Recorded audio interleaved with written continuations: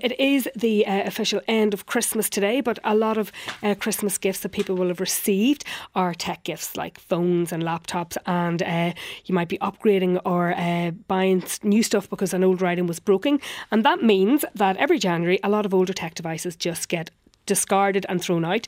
But my next guest is urging you to stop and think about repairing your tech instead. Steve Sherwood, you're very, very welcome. Well, thanks for having me. Yeah. Listen, you run the Sherwood Tech Repair in Mullingar, but you've kind of gone viral because you're sort of king of the circuit board. Your TikTok videos are getting lots and lots of views from soldering fans all over the world, a whole genre I did not know existed. I know. Well, look, people just love watching people do weird stuff, you know.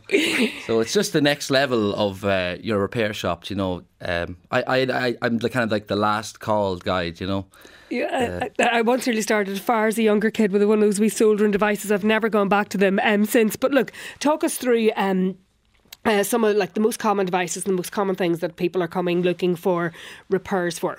We'll start with our phones. So what typically are people coming to you looking for help for? So I've stopped doing all the simple repairs like screen. Well, the most common ones are screens, chargers, and batteries. Any normal shop can replace all them. But I specialise in micro soldering, so I'll be doing data recovery jobs on liquid damaged phones, laptops, and industrial agricultural devices. Yeah, but is that stuff? People panic. You know, I think when it comes to our devices, we live our world through them, so we come, and whether it is for the minor repairs or the bigger repairs, but is it really the kind of thing you should be trying at home? Yeah, for the most part. I mean, most devices are fixed, like batteries. Anyone can do that with the right tools and a half an hour YouTube video, do you know? But I mean, some batteries are glued in harder than others, but with the right tools and information, anyone can really do it. And actually, the European Union are bringing out laws in the next few years to make cell phone manufacturers make it easier for people to replace their own phone at home or replace the batteries in the phone at home. To start looking at it for ourselves. Let's say you've bought it for a smartphone, and people invest a lot of money in these smartphones, and does it have to go into that store or when we bring them to places like yours, do you risk losing your warranty if you bring it to a place that isn't, you know, whether it is one of the big Apple, Samsung, whatever, do you risk losing your warranty, and is there a risk there? Yeah, so on all devices, electronics, if it is opened and repaired by a third party, warranty usually is gone straight away. Yeah. But the big problem with the third party repairs now is actually Apple have serialised all the parts. So even if I was to replace an Apple phone with a genuine Apple replacement part, it'll come up on the screen that it doesn't know if it's genuine or not. So they've put passwords on the parts, you're changing them, basically making it look like I'm doing a shoddy job, or, you know, even though it could be a brand new, perfectly official Apple part. And is that just, well, I suppose maybe the companies will say they're just protecting their IP, they're protecting all of the whatever, you know, ingenuity that goes into it. But the reality is that many people go to a third party to get their phones fixed. Well, I'm in Mullingar. There is no Apple certified repair shops in Mullingar. There's probably only a handful in the whole country, do you know? And I looked into this before a few years ago, and the amount of hoops you got to jump through to become an Apple certified repair place. Like, so most of the work and services I do, I'd have to remove them from my from your line of work if you were. Yeah, exactly. And that's what I specialise in, is the weird repairs, the tricky ones, but they'd have to be taken off. Yeah, I last year in an act of cleaning frenzy to clean the house, my own smartphone fell down the toilet, and despite looking for it for ages, I didn't find it until 3 days later. Oh, so no. The possibility of sticking it in a bowl of rice was not available, and the whole thing was wrecked. But that's a pretty kind of fairly familiar error that people kind of make if they drop it in water. Can they be rescued? Can smartphones be rescued if you... Yeah, so the thing is, don't put it in rice, don't leave it overnight. What you really need to do What's the whole concept of the rice thing? That it dries it out or desiccates it? It takes the moisture out of the air, but 99% of all liquid that'll go near any electronic device is not pure water doesn't have contaminants in it. But if you were to put a tap water on electronics and turn it on, like corrosive rust will form within like 10 minutes of the electricity passing, which will cause components from one side of the board to short out, like, so a high voltage area might short out to a low voltage area, just knackering the whole board. So, but can they be rescued if it's only just like a little bit, or you just rescued it? If you bring it, can it be repaired? Yeah, I've probably about an 80% success rate on liquid damage repairs on consumer, like MacBooks and iPhones. Yeah. The pace at which the technology, well, certainly previously, I'm not so sure about now, but the pace of technology was always going very, very, quickly, and we're sort of being encouraged every 2 years, sometimes 18 months to 2 years to change. Do you hold on to a device for as long as it's physically possible? Yeah, absolutely, yeah. Probably got one of those old wee Nokias, do you? No, I'm not that bad. No. But, I want one of those back. Indestructible bricks. I want one of those retro things where you don't have internet and you don't have everything. But anyway, do you hold on? Like, I mean, how long do you hold on to a device? Because we are sort of encouraged to move very quickly. Well, yeah. Well, for me, it's as long as it's functioning. Like the main PC or laptop I have for my till as you walk in the shop is a 11-year-old MacBook Pro or whatever it is. So it's only worth about 100 quid, 200 quid. But it does perfectly everything I needed to do to operate as a till. And then, I've loads of, like, my phone is 3 years old, 4 years old.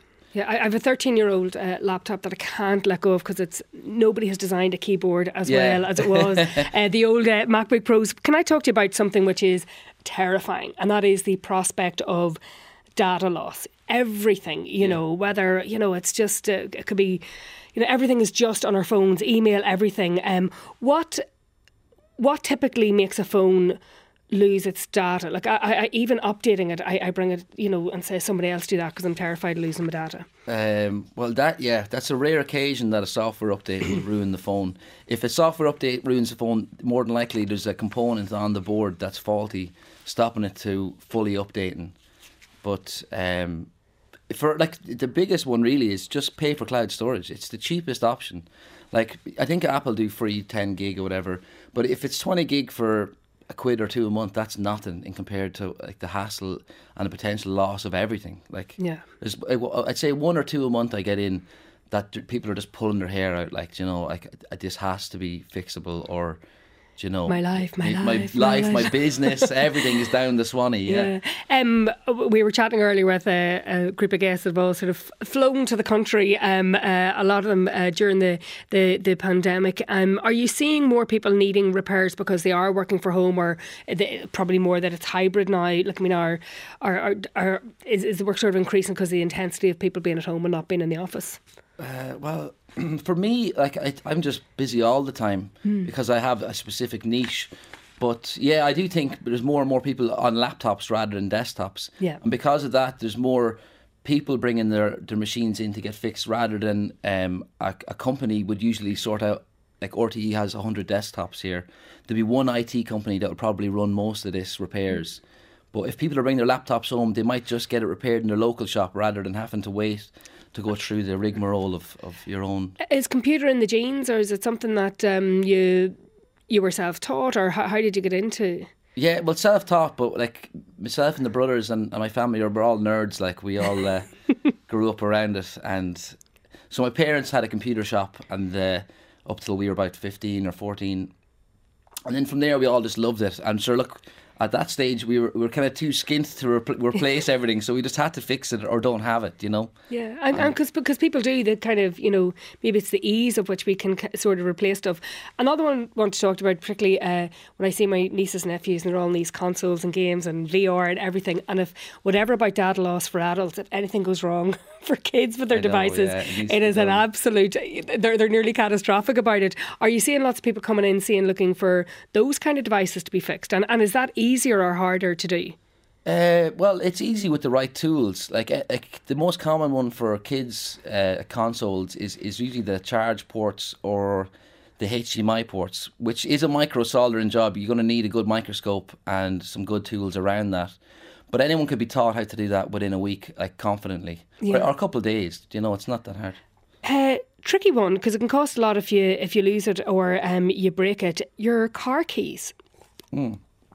Are people coming to you now seeking to fix those? Yeah, I've done loads of those actually. Yeah. Because the alternative is just go to the dealer and be just, It can cost a lot of money. Yeah, they'll get you. Yeah.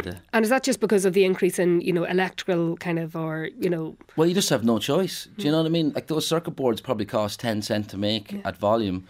But I mean, if your only option is to pay 500 quid down the road, sure, that's it. Like, your TikTok videos have taken off hugely. One which was absolutely brutal was that somebody who'd like a pair of very waxy AirPods. Do you get asked to fix things like that? No, that was actually for a mate. I usually wouldn't do that. They're rotten. But, is there anything, just before I let you go, that just can't be fixed? When do you have to just sort of give it up and say, well, AirPods and iWatches, they're just not designed to be fixed at all. Yeah. The replacement parts aren't feasible. The labour needed to fix them is not feasible. So that whole genre of stuff, just chuck it in the bin. And if you're going to even attempt to serve it up to Steve, at least have the courtesy to remove any earwax from it. Steve please, Sherwood, brilliant, from Sherwood Tech Repair in Mullingar. Thank you for joining us. We're going to take a break. Thanks a million. Bye-bye.